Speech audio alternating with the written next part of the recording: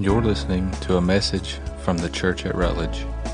For more information about TCAR, please visit thechurchatrutledge.org.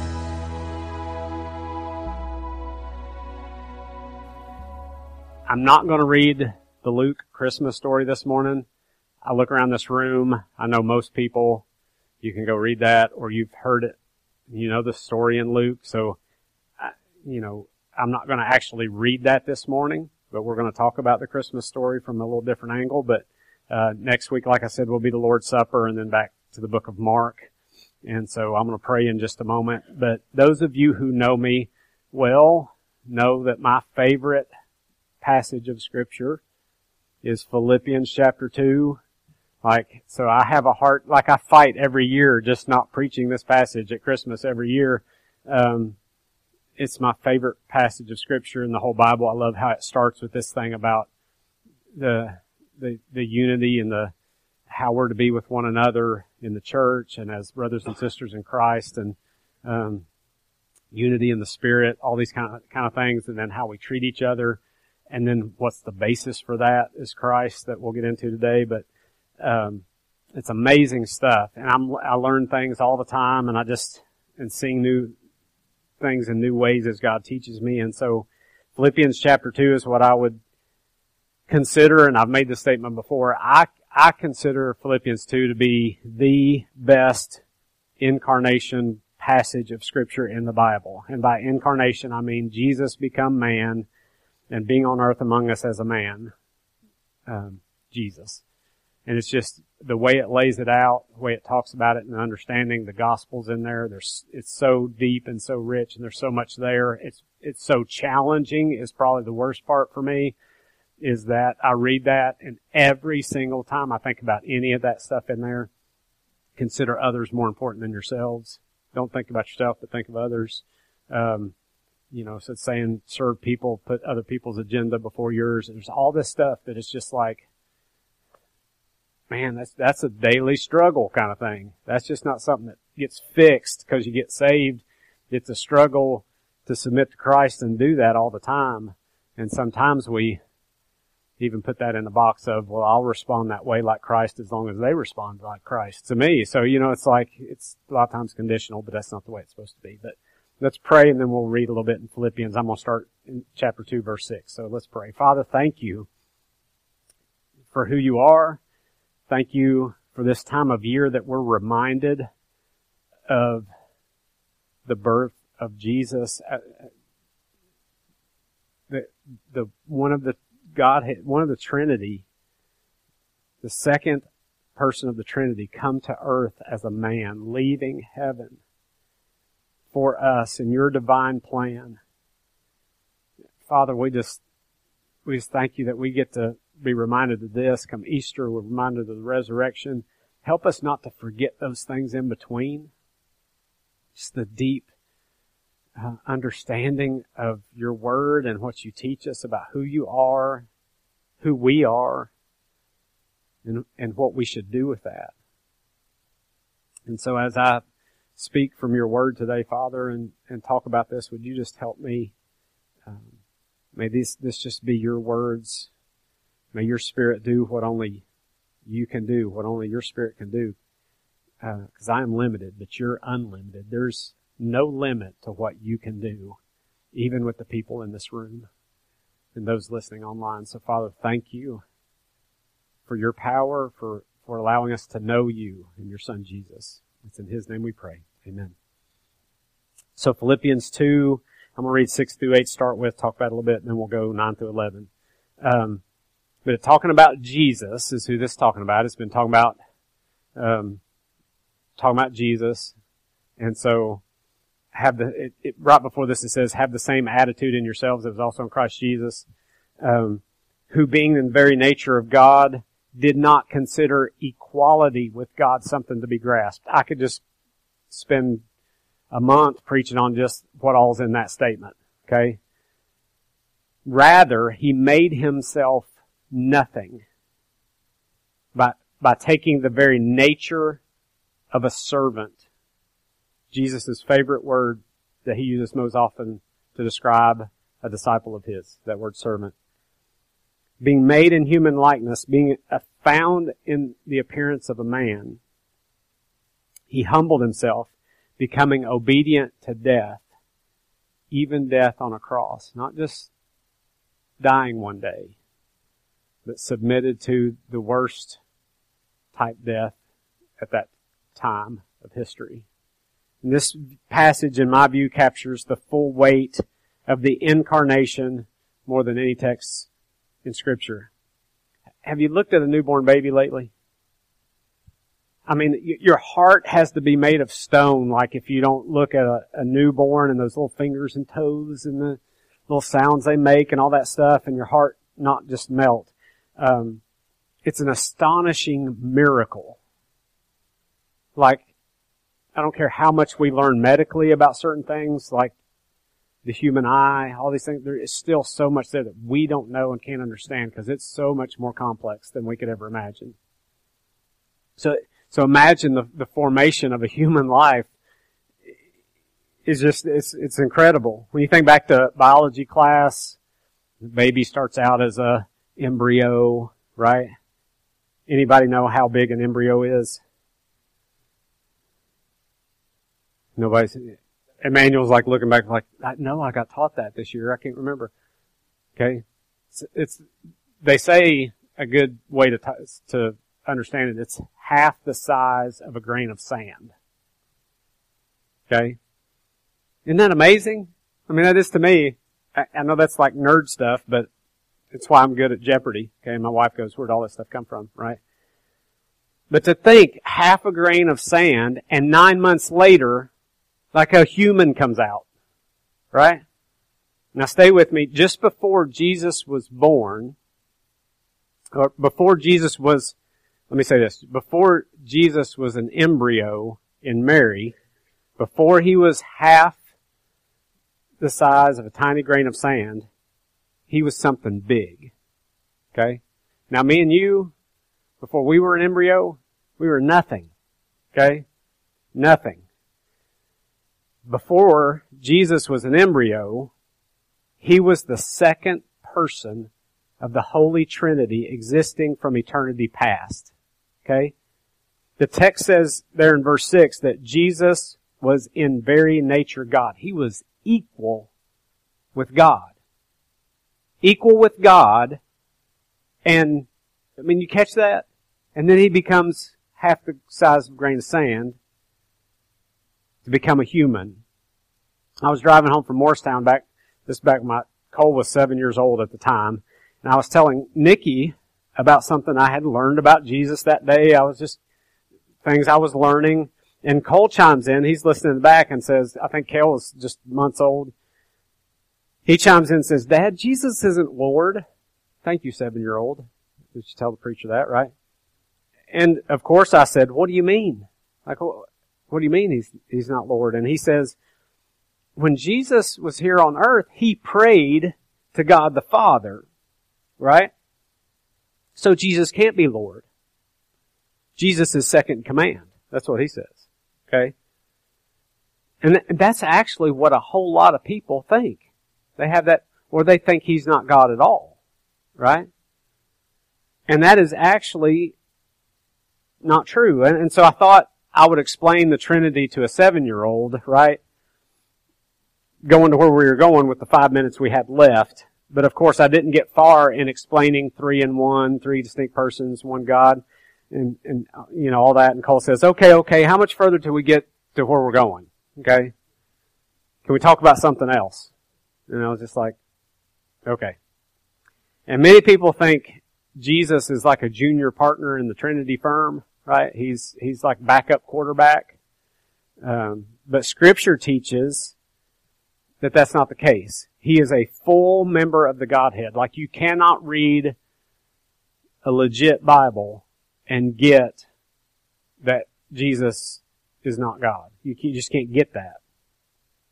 Which means when Isaiah 6 mentions angels hovering over the throne in heaven from eternity past, singing, Holy, Holy, Holy, in full voice, in perfect harmony, they were glorifying Jesus every bit as much as they were glorifying God the Father. and the Holy Spirit. In Genesis 1:26, when it says, "Let us make man in our image," the language is very specific. It means Jesus was fully involved and present during the entire creation miracle. Because He's always been there. Colossians 1:17 says, "He is before all things," and all things means all things. I'm a great Greek and Hebrew scholar, right? It means all things. And in Him, all things hold together. Like only God can create all things and then hold all things together. And this passage is specifically talking about Jesus. And what am I getting at in this? Okay? It's this. Not only was Jesus fully God, but all of God's authority and powers were completely available to Him. Which means if you start out up there as part of the Trinity, fully God, and wind up down here on planet Earth as an embryo, half the size of a grain of sand, in the womb of a 14-year-old girl, right? That's a big demotion. And He submitted Himself to God the Father to come down and do this for us. It's a big demotion. I think it's obvious that you lose a little bit there. Some stature when you take that kind of assignment. Right? Question. How do you respond when you lose a little clout, a little stature, get demoted?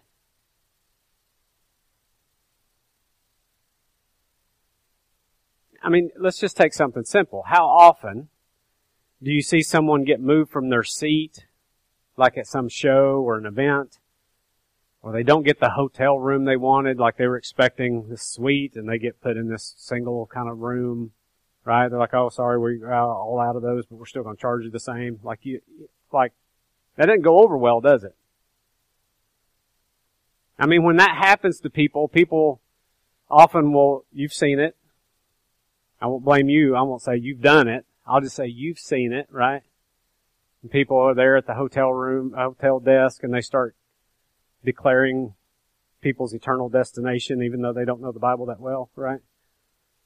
People end up having a terrible time at something great that they could be enjoying because they got demoted or felt like they lost something. Lost a little clout. Lost a little stature. Do any of us take demotions lightly? If we're honest, if we get demoted in any organization, what do we usually do? Quit. We leave, right? I'm out of here. We leave it. We leave if things aren't the way we want them to be. If we don't get the table we want at a restaurant when we made reservations for it, if they don't seat us right away, we get mad within 5 minutes. Man, I made reservations. I'm supposed to walk in and just sit down, right? We walk out. If the rental car company doesn't have the full-size car, they give us some mid-size sedan. That's not what we reserved, right? We push the contract back across the table and we just walk down to the next rental place, don't we? No one takes demotions lying down. We don't like it, right? Yet on Incarnation Day, when Jesus, God became an embryo, the second greatest demotion in eternity occurred. Jesus didn't consider equality with God something to be grasped. Really? Like that doesn't even compute in my mind. Knowing what I know about Jesus from Scripture and about God and how that works, like that statement alone, I just go, how could he think that way? Right? But yet there was purpose in what he was doing. If you were enjoying heaven and the unity and perfection and indescribable pleasure and joy and splendor of it all, would you voluntarily open up your grip and let go of all that? Really? Not as humans. Right? Just imagine if I told you, I've got a key to an oceanfront house down in Florida, right on the beach. It's got its own swimming pool and hot tub. You can, and I'm saying you can go there and stay as long as you want. I'll even throw in and we'll pay all expenses. You can quit your job, stay as long as you want, and just live there. Like, we'll just even pay you a salary, right? Right on the beach, beautiful white sand, finest furniture, most comfortable beds, 12-bedroom home, just huge, right on the beach, right? Carpet so plush, it just sucks the shoes off your feet when you walk across it, right? I mean, just awesome. Latest technology, flat screens everywhere. You even go in the bathroom and, set in the mirror. You can't even see it, but you can grab a remote and turn on the TV. Pops right up in the mirror. I've seen that in a house before. It's crazy, right? And if that didn't suit you, there's a 20-seat reclining seat, soundproof theater room, complete with candy, popcorn, soft drinks, all that made for, and you ain't got to wash and clean or do nothing, do any laundry, nothing. There's a full staff there for you to take care of all that stuff. Exercise room, basketball court, a chef, right? New cars in the garage with keys in them. How long would you stay? Like, you wouldn't even miss your friends. You wouldn't miss none of us, would you? You'd just be like, hey, wish you were here, right? Would you ever come back? I mean, some of you, like myself, you've been to nice places, stayed nice places, and you get there and you stay for a while, and what happens? Florida crew, right? Our ladies that disappear for a month every year, right? If you're like me, you don't want to leave and come back to your rickety old house. It doesn't matter how great a house you have. Once you've been down there, it's like, I don't want to go back to that place, right? If I changed my mind, when I gave you the key, I said, hey, really, you can only stay 2 days. How would you feel after I told you could stay as long as you wanted, all that stuff, right? You'd feel cheated, wouldn't you? You'd be a little bit aggravated. You'd probably go, I don't want to go at all. Right? You just let somebody else go. I don't want to go. Like, it'd make us a little bit mad, right? Listen, none of us have any idea. Our minds cannot even grasp what Jesus left behind when He came to earth, when He stepped out of heaven and came down here. Left the splendor of heaven being worshipped 24/7. Listen to the description from Scripture, because our human words can't even describe it. 1 Corinthians 2:9 says, however, as it is written, what no eye has seen, no ear has heard, and what no human mind has conceived, the things God has prepared for those who love Him. Isn't that incredible? I mean, the nicest place you've ever been, the greatest house you could ever imagine, any of that stuff does not compare to what we're going to experience as believers if we're His in eternity with Him. Nothing can compare. And Jesus left that place voluntarily, not just for a week, but for 33 years. And the moment He left all of that, He became an embryo and a 14-year-old girl from a little podunk cow town in the Middle East, right? There has never been such a dramatic demotion and will never be such a dramatic demotion. It doesn't end there, however. Jesus endured much more. Jesus endured the indignity of being born in a stable. We're not talking about something cute and like we see our little nativity scenes, right? Romanticize the manger scene, but there's nothing to make of it. It was filthy conditions, surrounded by smelly livestock. Didn't have anything to wrap Him in. Ripped up some cloth. Used those rags. That's all they could afford. That's all they had to keep Him warm. Laid Him in a feeding trough so Mary could rest from time to time. I don't have time to go into it, but there's a whole reason why that I believe Jesus was born the way He was born, not in some big hotel, not in a bank lobby, not in all these places that you go, where would a king be born? In a palace, I think it was done that way because Jesus was for everybody. I mean, if He was born in some big palace, would we feel like, well, that's for me? So much more explanation that I don't have time for. But could it get any worse? Yeah, King Herod. What's he do?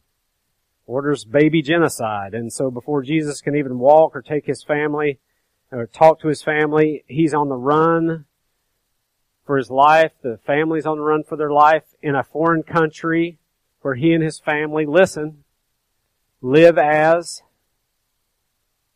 illegal aliens. I'm not trying to be political. Okay, don't just listen. Okay? The one we worship was an illegal alien running for his life at less than 2 years of age. Something to think about. Okay? So, can you get demoted more than that? Okay? Yeah, Philippians 2:7 says that Jesus grew up and he took on the nature of a servant. I mean, we just keep going, right? You remember in Scripture when it was time for the disciples and Jesus, they were going to have the Last Supper, and nobody organized the foot washing kid that was supposed to be there to do that. And they were too proud to wash each other's feet. And so Jesus is like, who's going to do this? And everybody's like, I ain't doing it. I'm not doing it. Right?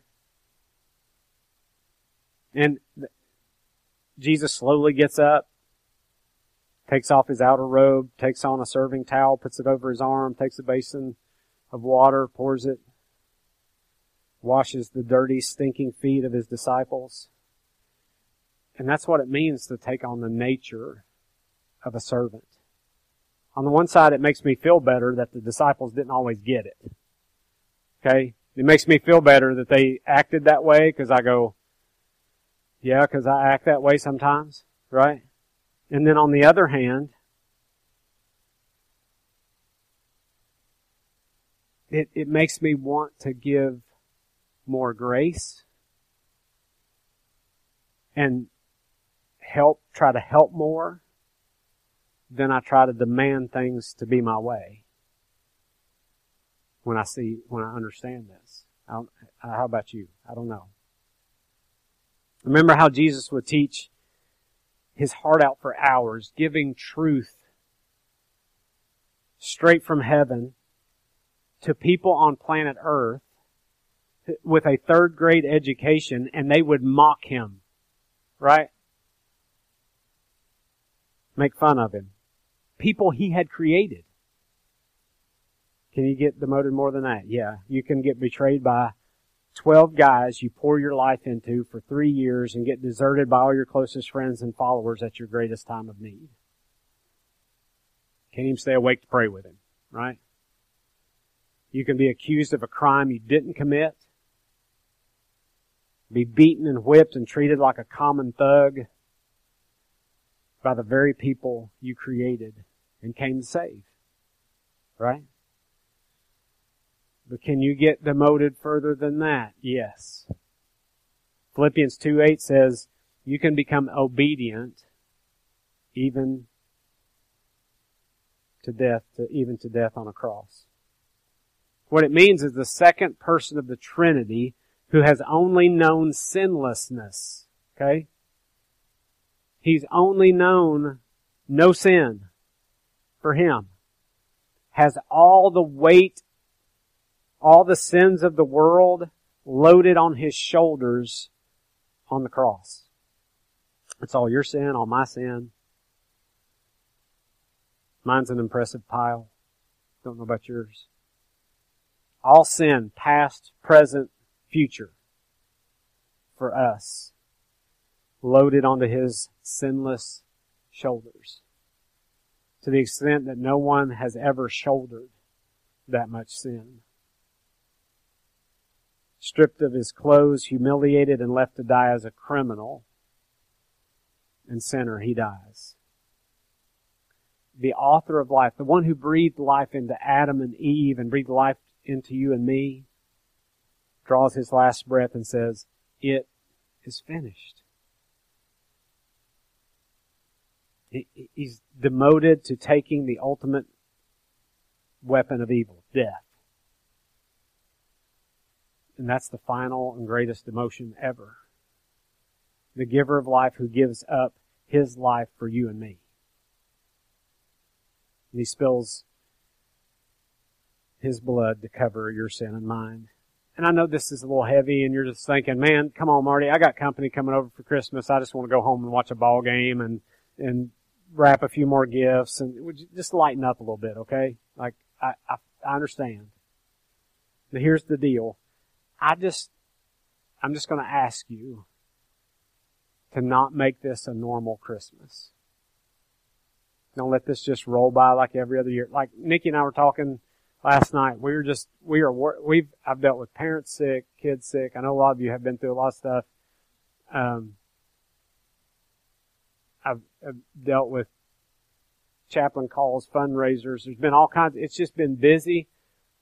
There's a ladder in my living room with a bow on top of it that's supposed to go on top of the Christmas tree that's been there for about 3 days.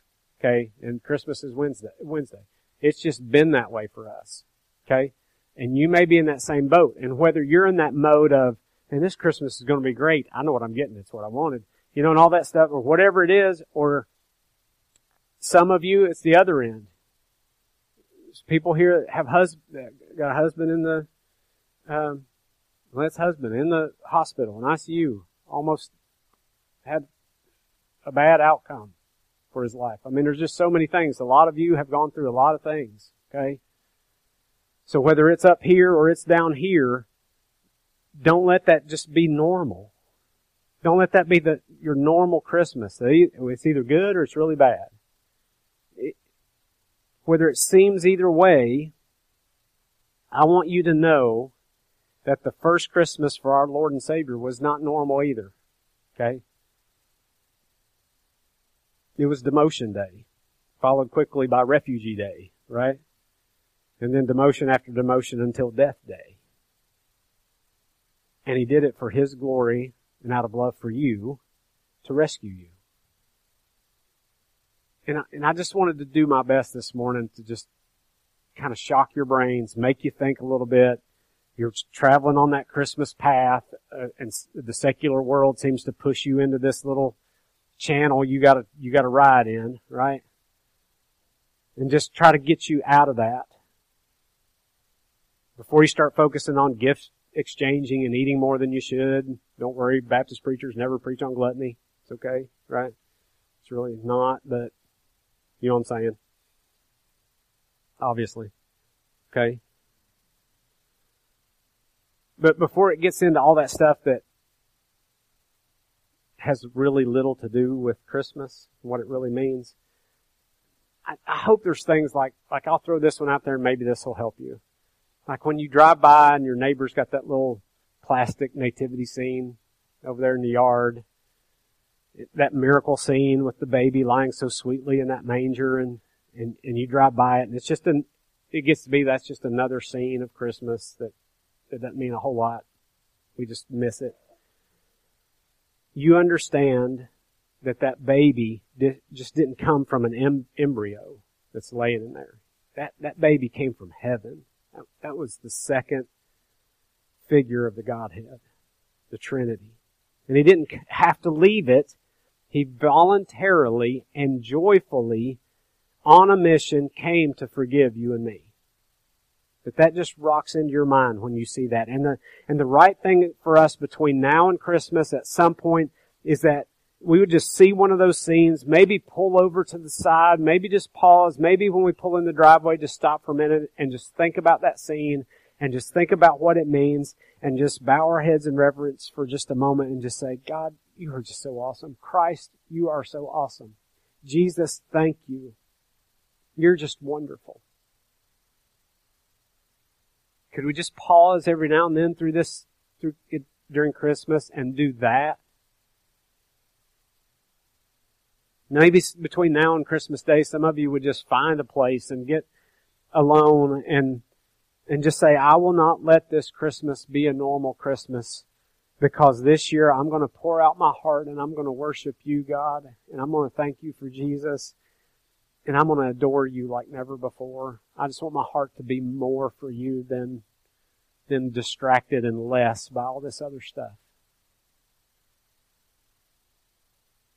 Just lift our hearts in worship to Jesus. Maybe some of you between now and Christmas Day would just do that. And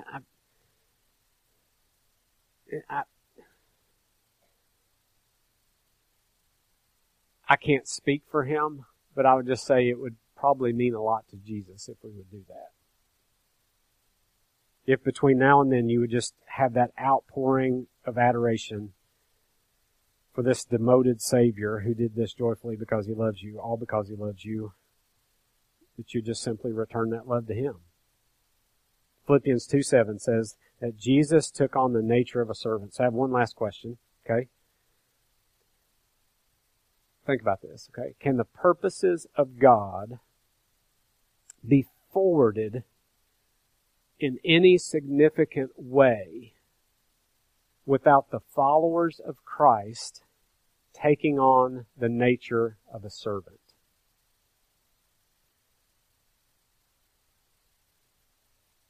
Can they? Think about it. How do the poor receive any kind of help or hope in this world unless a Christ follower puts a serving towel over their arm and serves them? Loves them, feeds them, or financial commits to feeding them? If we don't serve, there's no food, right? For some people. How do church leaders in under-resourced countries like Honduras get the resources they need unless Christ followers in resource countries put on a serving towel over their arms and serve and write checks and make things like that happen, or go down there and serve, or no service, no change, because it's just hard, right? How does someone far from God ever end up redeemed and restored unless a fired up Christ follower takes on the nature of a servant and gets off the busy treadmill and sits and they see this person as a person that God loves and try to befriend them and listen to their story and pray for them and have an open door? And when they open the door on their side, tell them about Jesus. That God loves them. That Christ left heaven and makes a way for them to be in the family of God, and the doors of the kingdom are open for you. Like, unless we serve people, how's that going to happen? That kind of sacrifice, okay, and I'm going to put it this way. That kind of sacrifice and service to people is what leads people to salvation in Christ. I don't want to say 100% because I'm not going to put God in any kind of box. But I believe it's the way He has chosen for this time for things to work is through us, okay? 99% of the time, 99.9999, okay, if I could do that, I would say 100%, but 99% of the time, no servanthood, no salvation for your friends and family. Nothing of substance in this world advances in the name of Jesus unless ordinary, everyday Christ followers like you and me put on that serving towel and serve people. That's the way I see it. That's what I see in Scripture. It's the way I understand it. Okay? We got to follow the example of the demoted one who came to serve. If we're to be like Christ, then that's what we're supposed to do. But nothing can stop the church of Jesus Christ when all the people are in it are in servant mode and have their sacrificial spirit engaged. I mean, then the poor get served, people around the world get served, the young people get served, elderly people get served, people come to faith in Christ. It just comes down to whether we just talk a good game. And I know I'm talking to one of the most reputable churches in the county when it comes to serving, right? Not in our community, it's not to put anybody else down, but people have joined this church because they've seen in the past, they've watched us and they've gone, we just saw what you were doing in the community and we just wanted to come and be a part of it. But are you just going to talk a good game, or are you really going to be gripped by Jesus, by the one who was demoted, who was a servant, the one who took on the form of a human, even to the point of death on a cross, and live like that? When we do, there's just you can't stop the church from doing good in this world. The gates of hell cannot prevail against that. Don't have a normal Christmas. Grasp who He is, worship Him, adore Him, and then try to be more like Him. Like through the Holy Spirit working inside of you.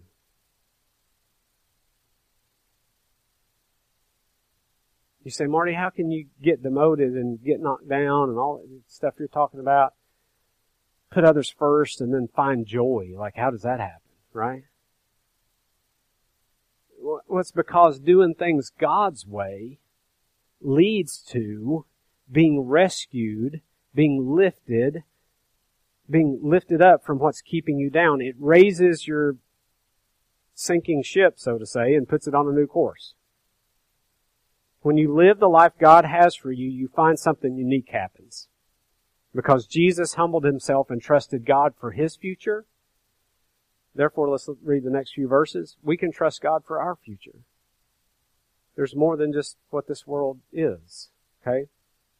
Philippians 2, 9 through 11 says, Therefore God exalted him to the highest place and gave him the name that is above every name, that at the name of Jesus every knee should bow in earth, on earth, under the earth, in heaven, and every tongue acknowledge that Jesus Christ is Lord to the glory of God the Father. Therefore, I love that. It says, therefore, God exalted him. Because he did all that, God turned around and exalted him to the highest place, and in the case of Jesus, gave him the name that is above every name. What is that name? Jesus? No. The name Jesus is his incarnate name. Told his mom, this is what you're going to name him, this is what he's going to be on earth. So his buddies are going to be like, hey Jesus, right? Jesus describes his work for our redemption. He told Mary, he shall be called by you and those on earth, Jesus. But then as he's resurrected and ascends into heaven and exalted by God, lifted into heaven and given the name above every name. What is that name?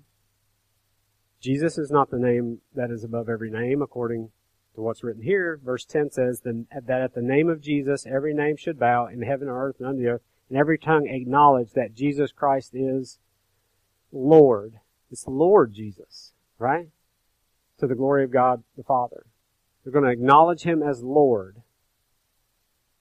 Lord, there is the name. Revelation 19:16. On his robe and on his thigh, he has this name written. King of Kings, Lord of Lords, right? So the issue is not, do you know who Jesus is? Do you know Jesus? The question I would ask is, do you know Jesus as Lord? There's a difference, right? And when you do, you find great joy in being rescued from yourself, from your ways, from you being Lord, and you get pulled up, lifted up. No more sinking in the mire. Doesn't mean prosperity. It means real joy, right?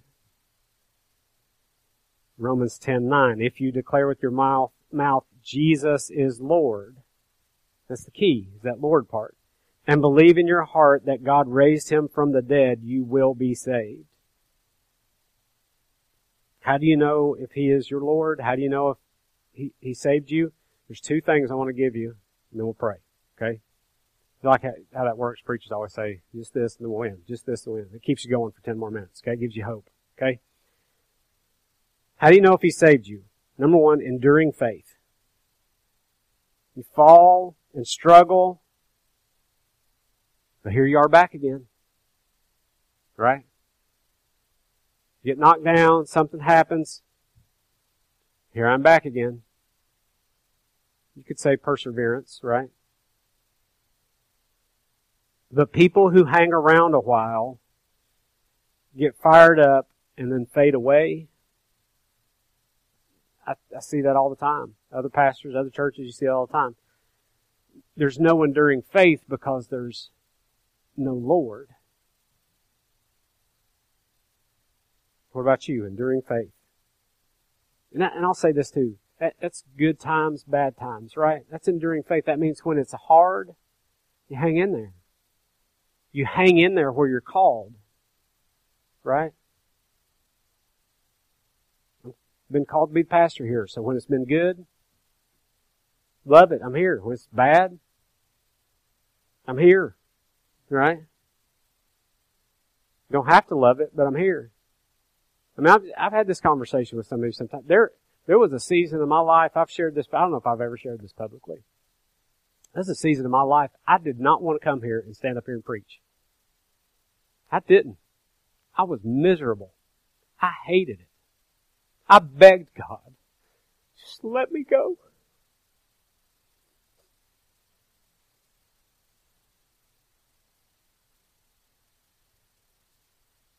And he would say no. I called Rocky. I said, what do I do with this? Am I wrong to stand up there and not want to do it, like have no motivation? Not even want to be here. Is it wrong for me to stand up there and preach, hating it? And he said, no.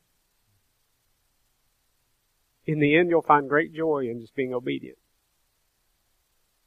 Unless he tells you to go. I remember Charles Stanley telling his son that whole story. Probably have shared this with you because I know I've shared that story. Charles Stanley, all that stuff going on with him, if some of you know that back in the day, and his son was like, Dad, why do we stay? He said, son, I understand. You're right about every bit of that stuff. We should just leave. But when I go in my prayer closet and I pray, God says stay. So I stay.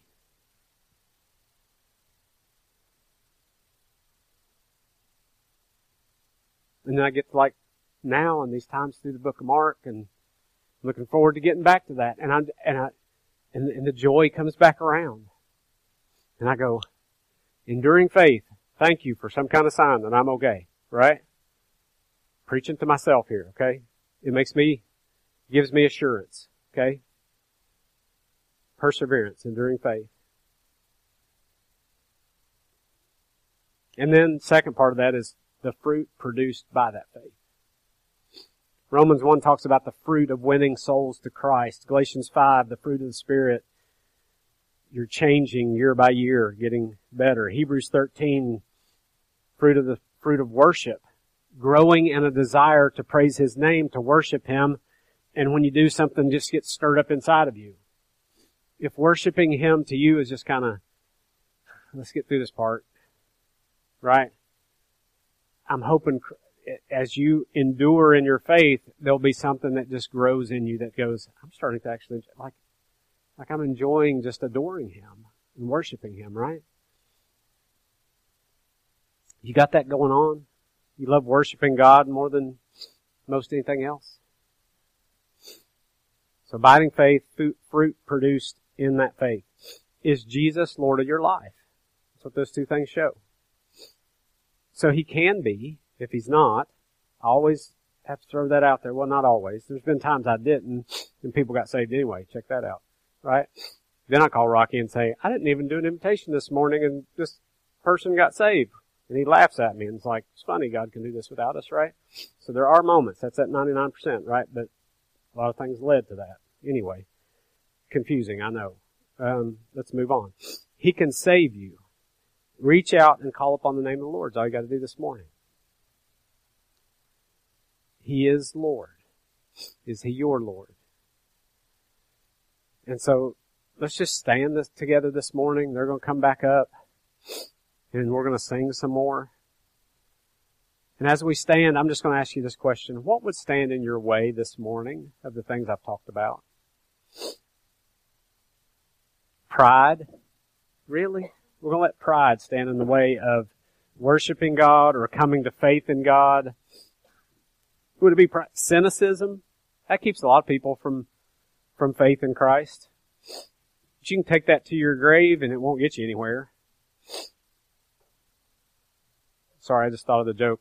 You know, here, the headstone that says, "Here lies an atheist all dressed up, no place to go."